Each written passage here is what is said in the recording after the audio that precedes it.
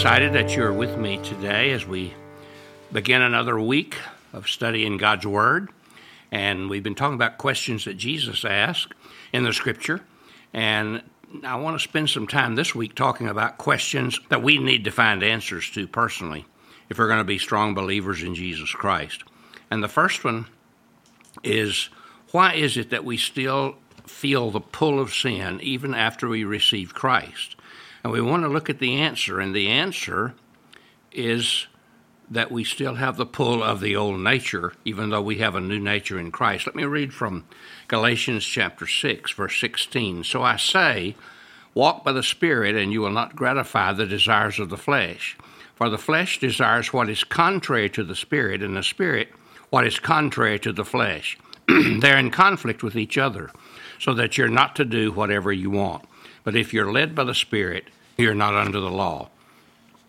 Oftentimes we, especially new Christians, but all Christians, I think, are at times disturbed by the recurrence of a pull toward some of our old desires or things that we know are wrong, and why do we still feel that this pull now that we are a believer in Jesus Christ, and why is that true of us? Why don't we not have that anymore since we have trusted Christ and asked Him to forgive us of our sins? But the Bible says the conflict is not over. Really, there's not much of a conflict before we come to Christ, because there's no power in us pulling us toward right, toward good, toward God. But once we trust Christ, we have the Holy Spirit living in us. We have a new nature, the Bible says, and any man who's in Christ is a new creation, and the old things have passed away and all things have become new. That being true, we still have that remnant of the old nature, that pull of the old nature, and because self and sin and Satan and the world still pull at us. However, when we receive Christ, we have the strength not to yield to any of those things that pull at us or are called to us. And it's important that we realize this, and that we know that flesh and spirit are at war, that they're in opposition. That's why Jesus said to Nicodemus, that which is born of flesh is flesh, and that which is born of spirit is spirit. We all were born of Adam's nature, and now when we come to know Christ, we have God's nature. He says we have the divine nature, which is a miraculous kind of thing that God tells us is true of us, which is hard for us to understand that we would have the divine nature. But let's look at the two natures. The Bible teaches the old nature and the new nature, the child of Adam by natural birth, the child of God by spiritual birth. And having been both born of the earth, we're of earthy, and we are of Adam's nature until we come to know Christ. And when we receive Christ as our Lord and Savior, 2 Peter 1:4 says we become partakers of the divine nature, the very nature of Christ Himself, and His Spirit comes to live in us.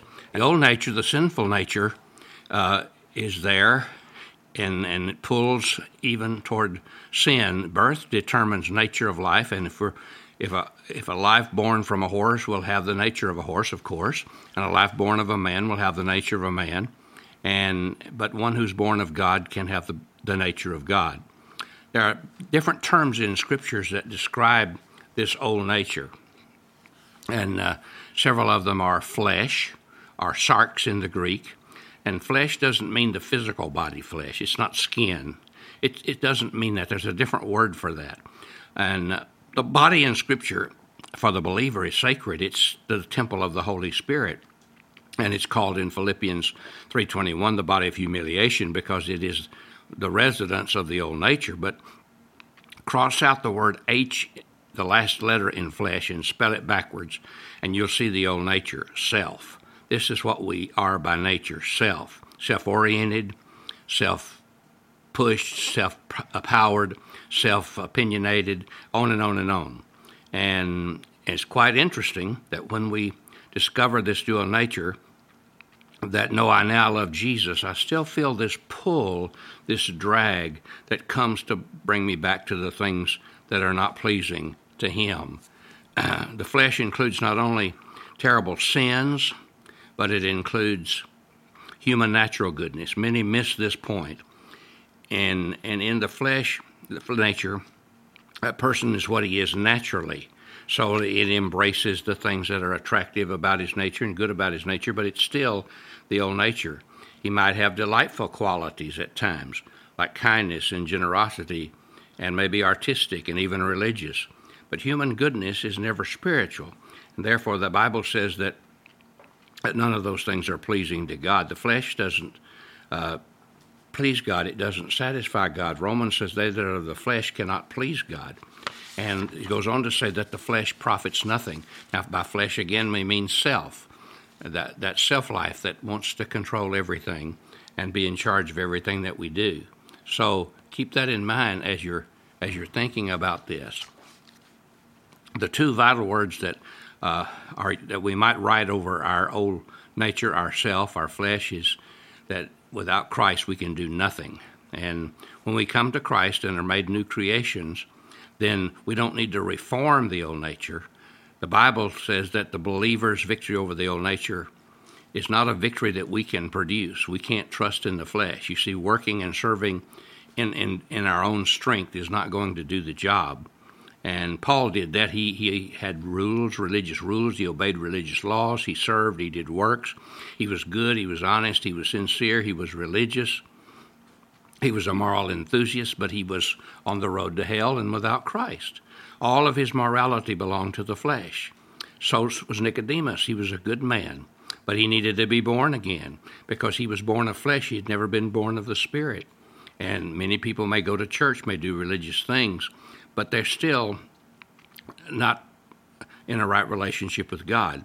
Now, this is true of the person who comes to Christ, too, and trusts him as Lord and Savior. We cannot do God's work and live our lives in the flesh and be acceptable to him. We have to trust him just like we trusted him to save us. We have to trust him every day. And we can't improve the flesh. We can't make ourselves better. We can't dress up our own nature. You can give a pig a bath, and you can put a ribbon around its neck and a bonnet on its head, but when you let it go, it goes right back to the mud hole, right back to the muddy hog pen, and that's where it wants to be, and that's its nature. And we can't polish up our own nature either. It doesn't work. We're going to pick that up tomorrow and talk more about it. I hope you'll be back with me because you'll miss the most important part. So God bless you. Have a great day.